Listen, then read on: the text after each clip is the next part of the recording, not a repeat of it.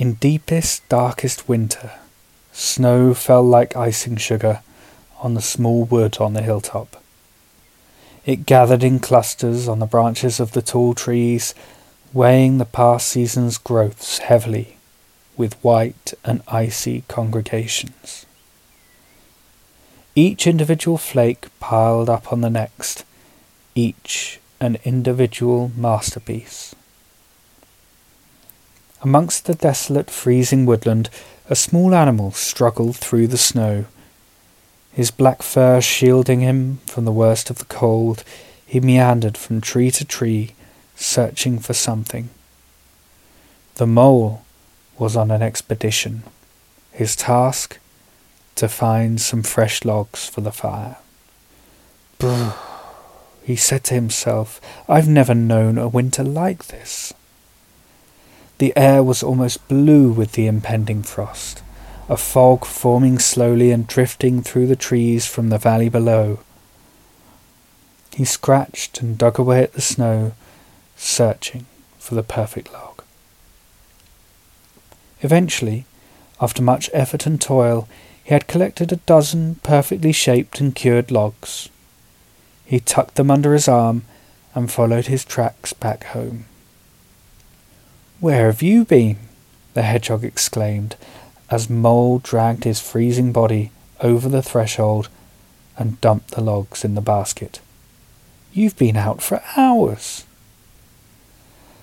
I've been searching for perfect logs for the fire, to keep us warm through the cold night ahead, replied the Mole, a little put out. If you hadn't told me you were so cold, I needn't have bothered.